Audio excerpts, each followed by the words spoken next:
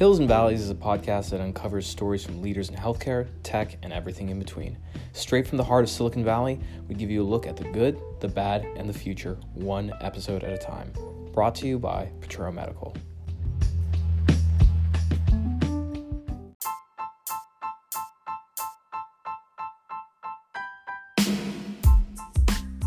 Hey everyone, Omar M. Khatib, Director of Growth here at Potrero Medical with another great episode of Hills and Valleys. This time we cover a very interesting topic, especially for physicians who are just finishing their fellowship or residency and they're about to enter the workforce, but they're stuck with a really difficult question that they have to answer. The question is, which path do you choose? See, a lot of physicians love the opportunity to teach, not necessarily the research, but to teach, and so that makes them go into academia. While at the same time, more and more physicians have this interest to pursue entrepreneurial interests by going into private practice. And for the longest time, it seemed like you had to choose one or the other.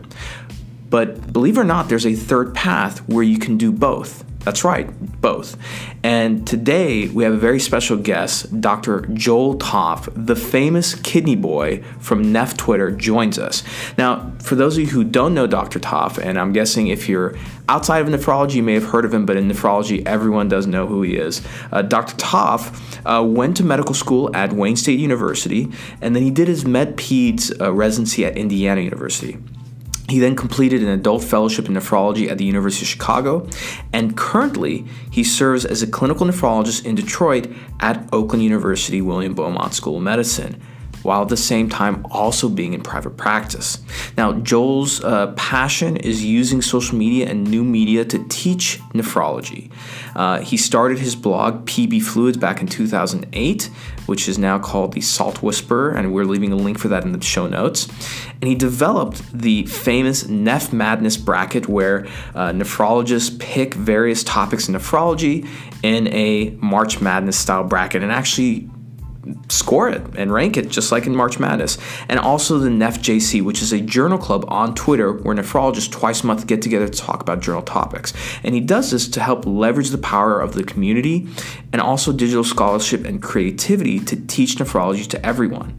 He's the founder and program director of the Nephrology Social Media Collective Internship, which actually trains medical professionals to use social media for medical education. And he was recognized by the American Society of Nephrology with the Robert Narens Award for Innovations in Teaching in 2017. And in this episode, he's going to go into great detail and provide some really fantastic pearls on people who are graduating from residency and fellowship as to how to sort of pursue this career where you can do both academia and private practice, along with the type of contracts you fill out, how do you look for good partners, and how do you find these programs where they offer that kind of opportunity. So sit back, relax, and enjoy this episode of Hills and Valleys.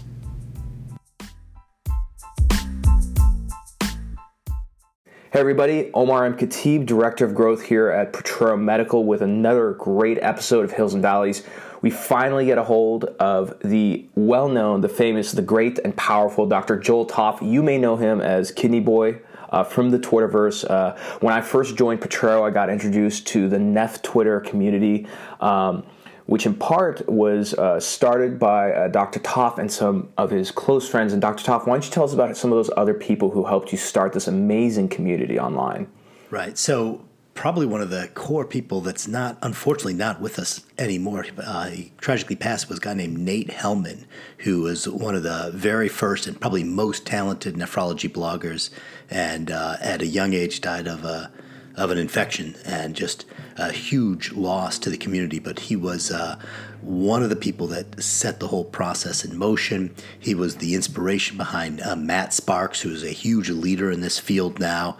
He was a friend of Nate's and picked up from where Nate was left off.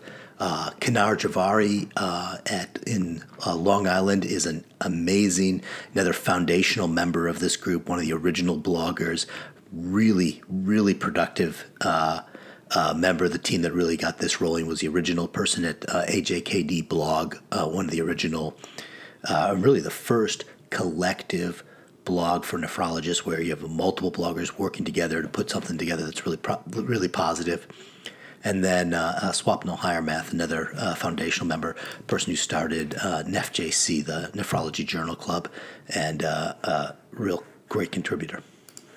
Fantastic. Now, I remember when I was a med student that, Twitter was definitely around, but not a medical community like this. And you have different ones on Twitter, but I got to tell you, the Neph Twitter community is unbelievable. I never thought, well, for one, it's unbelievably valuable and hilarious, too. You guys have some amazing profile names and Twitter handles. What do you think got all these nephrologists to say, hey, we're going to take to Twitter and educate each other on a daily and weekly basis? I think one of the things about nephrology is a lot of specialties can kind of hole up and they don't touch other parts of medicine. But since nephrology is the field that has expertise in interpreting electrolytes, and every field of medicine gets electrolytes, and so our patients and our expertise touches all other aspects of medicine, whether you're talking about critical care or surgery or just patients in the emergency department. And so that expertise, I think, spills across. And I think that's one of the reasons nephrologists are in demand to provide teaching expertise in those areas, even if the people that they're talking to are not in nephrology. And I think that ends up being a super important aspect when you're first getting started in these kind of social media networks, is that one of the most important aspects of these networks is size, right? If you need a certain threshold of people that are interested in what you're talking about, and the fact that we were talking about things that were interesting outside of the four walls that define nephrology, right? That we could talk to surgeons and internists and critical care doctors and ER doctors about the things that we were interested in, and it was a great way to jumpstart our community. Yeah, and I've definitely noticed that myself.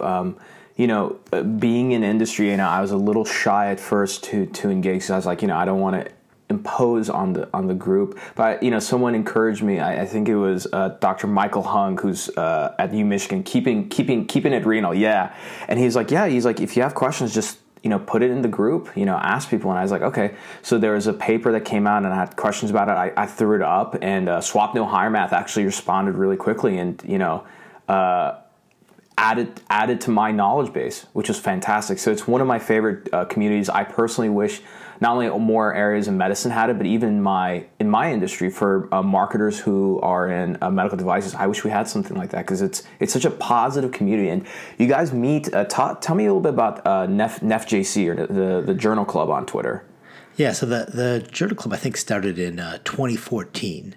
And the idea was, and this has been experimented on, there have been a few people that had pioneered nephrology journal clubs before us. We were by no means the first. But the idea is we can use Twitter as a platform to have a community meet and talk about a journal article. And so when we started NephJC, the idea was that twice a month we'll throw up an article and we'll put a summary on the web. So if you haven't read the article, you can spend 10 minutes and kind of get a sense of what the article is about before the discussion. And then we will meet at a very specific time when we do an hour-long discussion on 2 Tuesdays a month, and we'll have we'll talk about the article. We'll just kind of start with kind of background, go through methods, go through the results, and go through the implications of the study. And when we first started, we would get a dozen people or 20 people talking about the article, and now we're regularly getting 60 to 80 people meeting to talk about the article.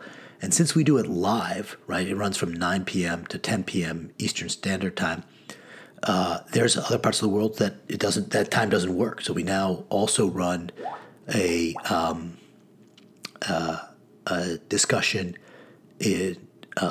for London, European time, and one in India for Indian Standard Time. And so those are same topic, but at a different time that's more convenient for people in those time zones. And it's and if you cut all three of these groups together, we're getting over 200, almost 400 people participating in some of these chats. It's really been a real positive experience. And about a third of the time, maybe even half the time now, we're getting authors to participate, which is really kind of a special way to enhance your journal club, to actually be able to, there's a million decisions that are made when you design a big clinical trial. And maybe a tenth of them get discussed in the methods. And usually a lot of them don't seem to matter, but always someone will have a question about that. Why'd you do this? Why didn't you do this? And a lot of times these are limitations that are not apparent if you're not designing the trial. And getting that insight. Well, we had trouble with the IRB. Well, we had a lot of trouble with certain countries weren't able to do this or that. And you're like, oh, I hadn't thought about those things, right? The complications of putting executing these clinical trials is oftentimes hidden in the kind of the sterile publication of the New England Journal of Medicine. And being able to talk to the authors and bring up these specific questions has been illuminating. Again, none of this stuff is nearly as easy as it looks.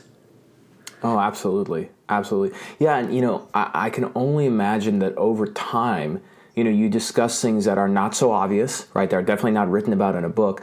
But how many young researchers did you accelerate their path to success by just doing this and someone saying, oh, I didn't know about that, right? Some basic things that, and I think this is the thing about medicine, why it's such an exciting time. Medicine historically has been an apprenticeship, right? You spend hours and hours by the side of your mentor and you learn almost by osmosis and magic. But now with things like this, you get to learn from multiple mentors, the best in the world, so I wonder how much of an impact this will have 10, 20 years from now. Well, and I think trying to find mentors is one of the most difficult things in medicine, right? You get assigned a faculty advisor, but with this kind of Twitter community, here's the opportunity to find mentors that you really can connect with and communicate with, and are interested in the things that you're interested in ways that you may not have access to at your local institution, right? Absolutely. Now your footprint is the whole world. Yeah, absolutely. And that's one thing that I think a lot of people don't realize is that, so medicine has a great history of mentorship, but what if you get assigned to somebody who you're not really crazy about as a mentor, or is not a very good one? You're stuck with them, right? Yeah, it's a lot worse than dating, right? If you're on a blind date, you don't have to go back with them the second time. But if that's your assigned mentor, your faculty advisor, for 3 years in your residency, that's the person. And you're right that oftentimes those relationships don't work out, and it should be surprising that they don't, right? Of course, it's difficult. Yeah. Well, so let me hop into something real quick then. Why nephrology? Who before there was Dr. Toff? Who was Joel Toff? And what got you into medicine? What got you into nephrology? So medicine has these gravity wells, right? I mean, you were there. You understand how this happens. Is that if you find something moderately interesting, well, you'll read more about it, and the more you learn about a topic, the more interesting it becomes, and then you read more about it, right? And then it becomes even more interesting. And eventually you're like, well, that's what I'm going to study, of course, because it's the only thing I find interesting, right? And so you need to be careful what you get interested in early on in medicine, because you may get sucked into one of these gravity wells and you can't escape. And the next thing you know, you're going to become a nephrologist, right? And this happened to me largely by accident. I had no intention to become a nephrologist, but I started a project after medical school to kind of write a book about fluids and electrolytes. And this is a totally hubristic idea, like the idea that a person who hasn't even done residency is going to be able to write a book on fluids and electrolytes. Like, I just had no idea what I was getting into. But the process of writing that book, I developed a content expertise on fluids and electrolytes that was way beyond my level of learning. Right? Like, I didn't realize it then, but as an intern in MedPeds, I had better fluid and electrolyte knowledge than a lot of my attendings, right? Like, I didn't recognize that I had that knowledge. It's only now that I'm graduated and I look back and I kind of know how much attendings know. It's like, oh yeah, I was definitely ahead of most of them. And that's kind of a weird place to be. But it became, and then, and nephrology was a natural step after that. Interesting. One thing that you're told early on in medicine is you gravitate and you pick the things not only that you're interested in, but where your personality fits, right? So what about nephrology? Who were some of those mentors you had early on that kind of influenced you into it? So, I had a great, there was a pediatric nephrologist at Wayne State when I was a fourth-year medical student, Dr. DeBa, who was an absolutely brilliant clinician.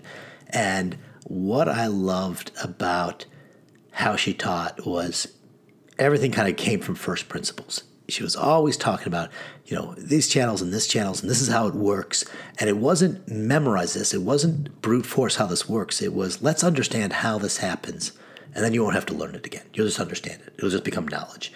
And she did just a beautiful job of laying out the physiology of renal physiology so that everything made sense. It was one of those great rotations with a great teacher. Every round started at the whiteboard as we would go through each patient and talk about the physiology, what was going on, and what was causing these patients to have problems. Just a brilliant clinician and an inspirational one. But probably the most important mentor was a book. There's a book called by Burton Rose, Physiology of Electrolyte and Acid-Base Disorders, and it's one of these one-author textbooks, and there's a few of them in medicine, right? You get most of the textbooks that we see are multi-author, and I think that multi-author process removes a lot of the soul of any textbook. But these single-author books, these are passion projects, and you can just feel the passion of the author when you read them. And Burton Rose is one of the great ones. Marino in his ICU book is another one, but reading Burton Rose as I was writing the Fluid and Electrolyte book, it just captured my imagination. I was like, this is exactly what I want to do. This is who I want to be like. I want to be able to teach as well as he. Interesting.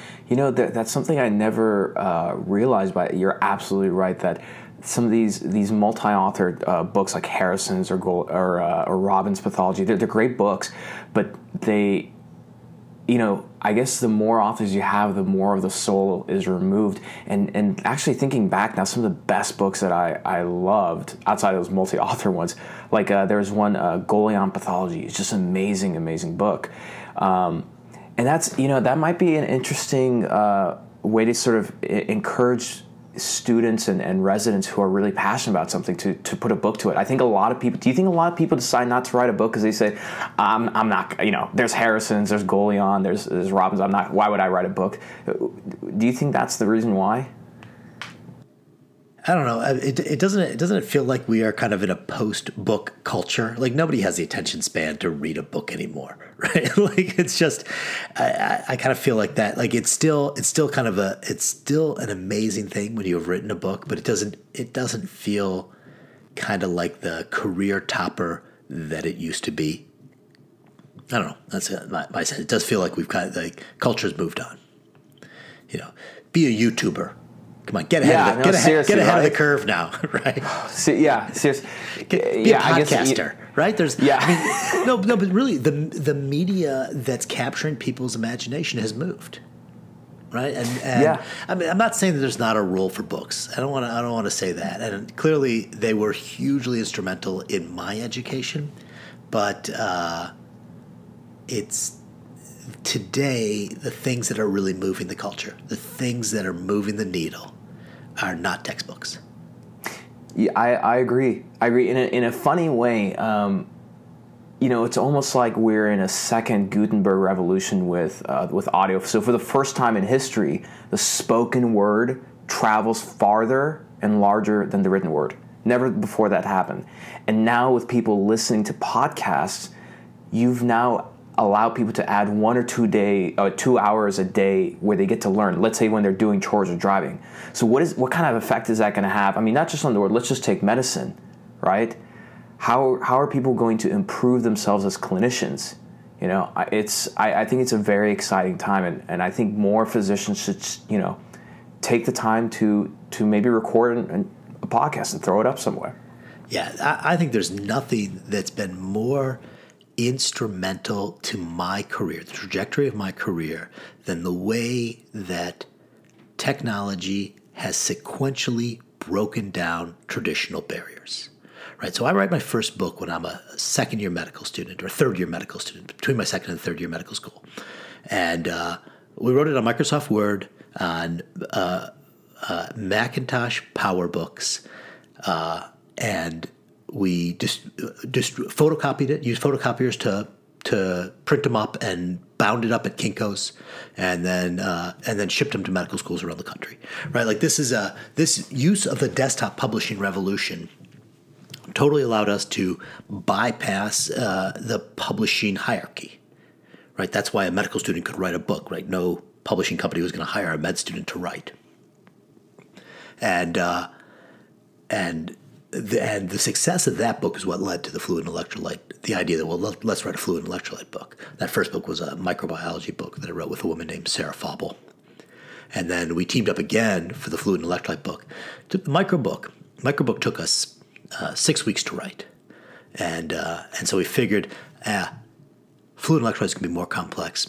We'll give it a year. That should be plenty of time, right? 10 times as much time for Fluid and Electrolytes as we did for microbiology. It took 5 years.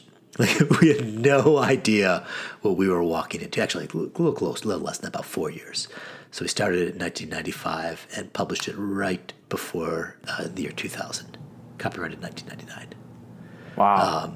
Yeah, it was. Part of the problem was we were residents, and there's not a lot of discretionary textbook writing time in residency. Right. You're being worked like dogs, pretty much. So. And then we would come home and like, oh, good, book writing, delightful. Like, do I sleep or do I write? Yeah. Right. I mean, I am solidly in the duty hour limitation era.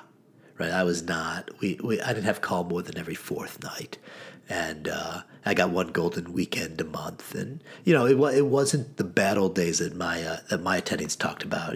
Every third night call or every other night call, or but it wasn't easy. I mean, it still was residency, and it was still tiring. Wow. Well, in the spirit of talking about these things that are truly paradigm shifting, you're a very humble guy. I know you're gonna disagree with me on this, but aside from the goal on this interview with you was at first was to talk about something around nephrology, but you illuminated a topic that just captivated my attention, and I think that the physicians who are going to listen to this talk, they're going to have their lives changed by this topic that you're going to introduce, which is, you mentioned it as, I think, the third path for physicians, which is every physician, even my friends who are finishing residency, they have to decide, do I want to go academia or do I want to go into private practice? And then they have to pick. But you illuminated this third path, and you're somebody who's really embodied and exemplified that. And I want you to tell me a little bit about that and the steps that got you into this third path. Like, let's start with the basic. What is this third path?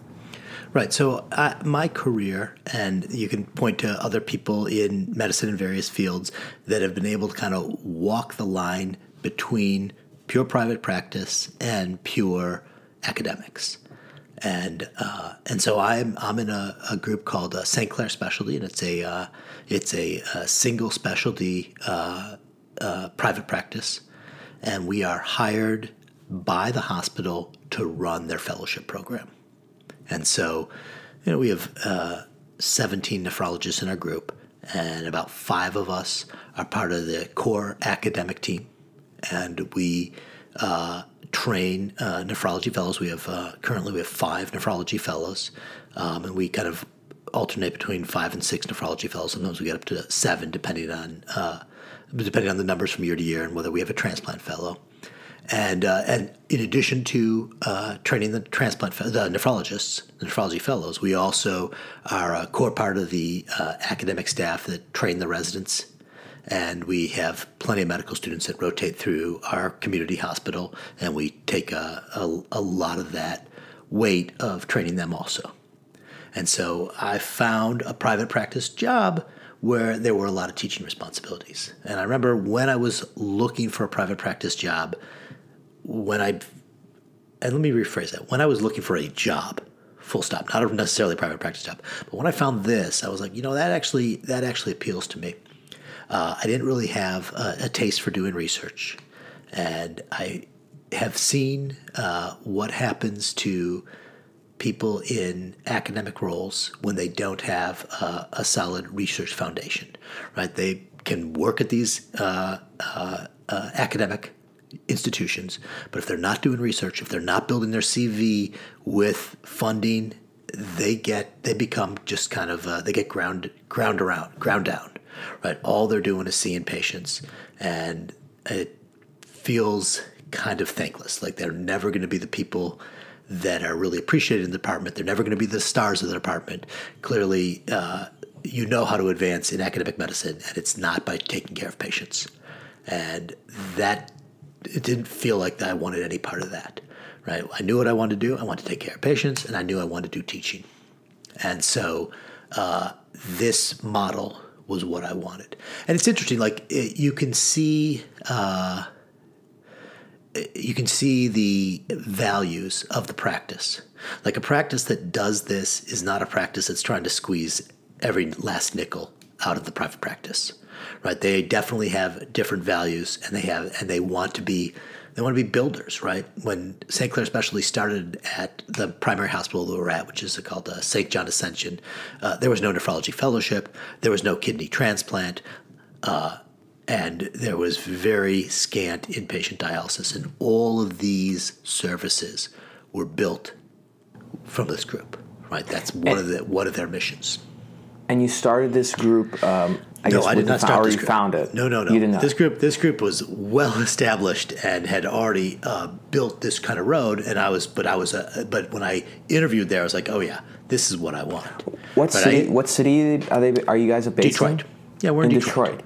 Okay, and so is this something that's common? Can you find this in like an orthopedic surgery and gastroenterology? Are there parts of medicine they have things like this? Right. Like, so, I mean, if you go to a community hospital that has a fellowship program, right, who's training those fellows, right? Those are going to be private practice people. They're probably not from the local university that are doing those training. And so how do those groups that do the training fit that in, right? And my guess is it's a lot of groups that look like ours. Is that it's a group of private practice doctors that are really interested in training, that are really interested in education, right? Because if you're not, it's much easier not to do this, right? If this is not something that you need so that you can get up in the morning and go to work, then you're going to drop it, right? Because it's easier to see patients on your own. It's easier not to fill out evaluations. The amount of paperwork that it takes to be a program director of a fellowship program, like it used to be, 20 years ago, being a program director was a sign a paper and then you're done. Now it has a tremendous amount of responsibility, lots of work, and you need to be really dedicated to this in order to keep it up. And so what programs do you guys work with? So it's not like you're out in the middle of nowhere. You're in a big city. You're in Detroit, and you would think that all the hospitals have their own fellowship programs and everything. So you go out to... No, I want to be very clear. This hospital has a fellowship program. They have but the hospital needs people to train that fellowship program, and they don't. And I think this is pretty common. They don't have nephrologists that work for the hospital. They have contracted with our group to provide the services of training and running the fellowship program. Does that make sense? Yeah. Right. Yeah. I guess the alternative model they would then hire the nephrologist and they would work directly for the hospital. But I think even that situation is very similar to where I'm at, right? Because you're not in a traditional academic center, even though I have an academic appointment. Right. I have an academic appointment at William Beaumont. Or Oakland University William Beaumont School of Medicine, one of the newer medical schools. I think they're 10 years old now, 8 years old. But even in that city, any of these community hospitals, they're going to have people running their fellowship program that are not in a traditional academic. And it makes sense, I guess, especially if you're not like a large academic center like Wayne State, for example. You're in a smaller place where you have a fellowship program, but it's a business like anything else. So if you're going to hire faculty, they're going to be there full time. You have to pay benefits. You have to do all these things. Versus for the hospital, they get more bang for buck doing it this way. Plus, you have more people helping because you can't have just a department of 3 or 4 people teaching all these residents, right? That's exactly right. Like the way the contract works, it's I think there's 2 or 3 full-time equivalents that they have to teach the fellows, but there's a lot. There's five of us that are regularly doing it. We're bringing in other people, to pinch hit in different areas, hypertension, et cetera. No, that's exactly right. But but I think the important thing was that I ended up at a practice that recognizes the importance of education, and they gave me a long leash to be able to pursue these other interests, right? And the things that the practice that I've developed and the career that I've been able to produce, I really have a lot to thank from my partners that saw what I was doing had value, and allowed me the free range to pursue this. And so today, and of course it's with the wonders of the internet and things like LinkedIn, it makes it a lot easier. What are these types of groups categorized as? How do you find them? I think the way you would find them is that you would look for community hospitals that would have fellowship programs, and then I would in your field, right, and then find out how those fellowship programs are run, what those groups are like, and I bet you will find a number of examples like this, right? And again, you need to be a person that's looking for this, and are you gonna give up some income? Yeah, I'm sure. Right, like when you don't care about every nickel, you know what? You don't make as many nickels, right? and so, it's not that this is costless, but I think it's a good trade, and it has resulted in a real rich career for myself. And how's the lifestyle in terms of you obviously make the money that you want to be making, otherwise you would leave. But lifestyle-wise, does this afford the type of lifestyle that you were hoping to have as a nephrologist? Well, I'm cut from the cloth of that. I didn't want a job; I wanted a career, and I came at this with, hey, I'm going to dedicate a lot of my time to this, that this is what I want to fill my life with, that I do have this love for this field in a way that's not just I have a strict hours that I'm going to spend at work and then I'm not going to be thinking about it. Like most of my time I'm thinking about my work or some of the other projects that I'm running, just the kind of way that I'm built. And this is something that makes me fulfilled, and I'm happy. Interesting. Yeah, and it seems like it'd be a fantastic path. Internists are just the same way, but I know that, or at least I've interacted with plenty of surgeons who really love the idea of teaching and coaching people on techniques and stuff. But you'll find these private practice surgeons that you can tell they're just itching to teach people. I mean, you can be a tech and you come into the room, or a device rep, and you just say, hey, can you show me how to do this technique? And they get so lit up and so excited. And I remember I asked a surgeon many years ago, because he's such good at teaching, and I said, well, how come you don't teach at the academic hospital? He's like, well, I have to be full-time there, and I don't want to do that. They don't let me do my own thing, so I just don't. And I remember thinking, I'm like, man, that's terrible. Like, that you have to pick literally between like being able to teach and not being able to teach. That's pretty much it, Yeah, no, that right, that's a shame, right? Somebody who really is inspired to teach and is really good and gifted at that, right? The fact that he's not able to provide that gift is really just that's a loss. That's really disappointing. And so your first step to, if you were to give new residents, new fellows who are just graduating, is look for these community hospitals with fellowship programs. Maybe reach out to the program and say what would be the question that you would have them ask, or they would ask? I would ask, who staffs it? Who staffs and trains your nephrology fellows? And then talk to the program director. How does that work? Who's part of your teaching faculty? Are they all part of one group, or is it a rotating process? How do I get involved in that? Right. This is what I'm looking for. And then let's just walk, like, kind of role play this through. So I'm a new resident. I just graduated. I find a community hospital. I reach out and I say, who staffs the program, who runs it? And they say, oh, it's Dr. Smith of this group. So then step 2 would be I reach out to Dr. Smith. Yeah, and say, I'm a recent graduate. I'm looking for a job. Is this something? Are you guys hiring?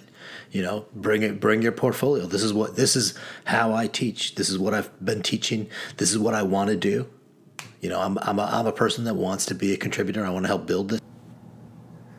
And so let's start there here, because here's some, again, going back to your point about Twitter, that you illuminate these things that are not so obvious and not written in any books.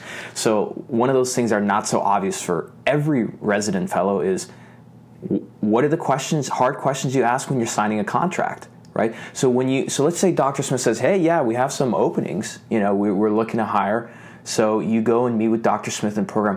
What are some things you look for in the program that'll, let's just say red flags that would say, you know what, this is not the right one for me? The biggest one that I would look for is turnover, right? Like if they are constantly going through new fellows, graduate, start working for them, 2 or 3 years later, they leave, that's a warning sign. You say 2 or 3 laters, that they leave after 2 or 3 years. Yeah. Okay. Right. So what's happening there is the guy's bringing them in as associates and then not providing them a route to become a partner. And once these guys, what does that mean? Tell that for people like me no problem. So what does that mean to become a partner?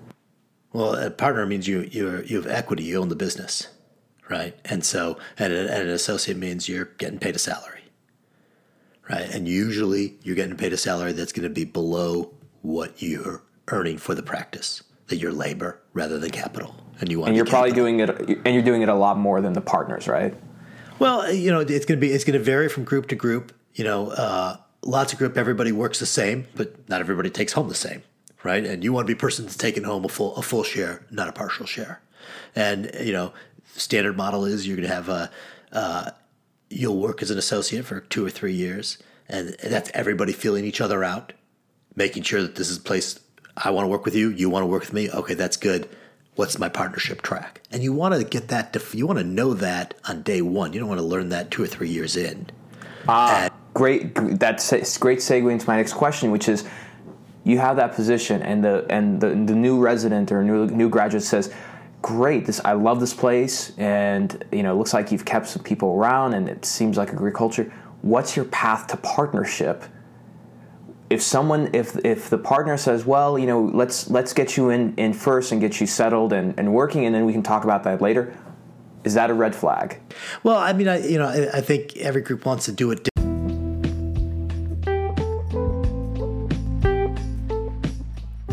Hi everyone, thanks for tuning into this episode of Hills and Valleys. If you haven't already, go ahead and hit that subscribe button on our podcast. That way you're notified of new episodes as they're released. And if you're not already, please go ahead and follow Potrero Medical on all our social platforms: Instagram, Twitter, Facebook, LinkedIn, and YouTube. And we'll see you next time.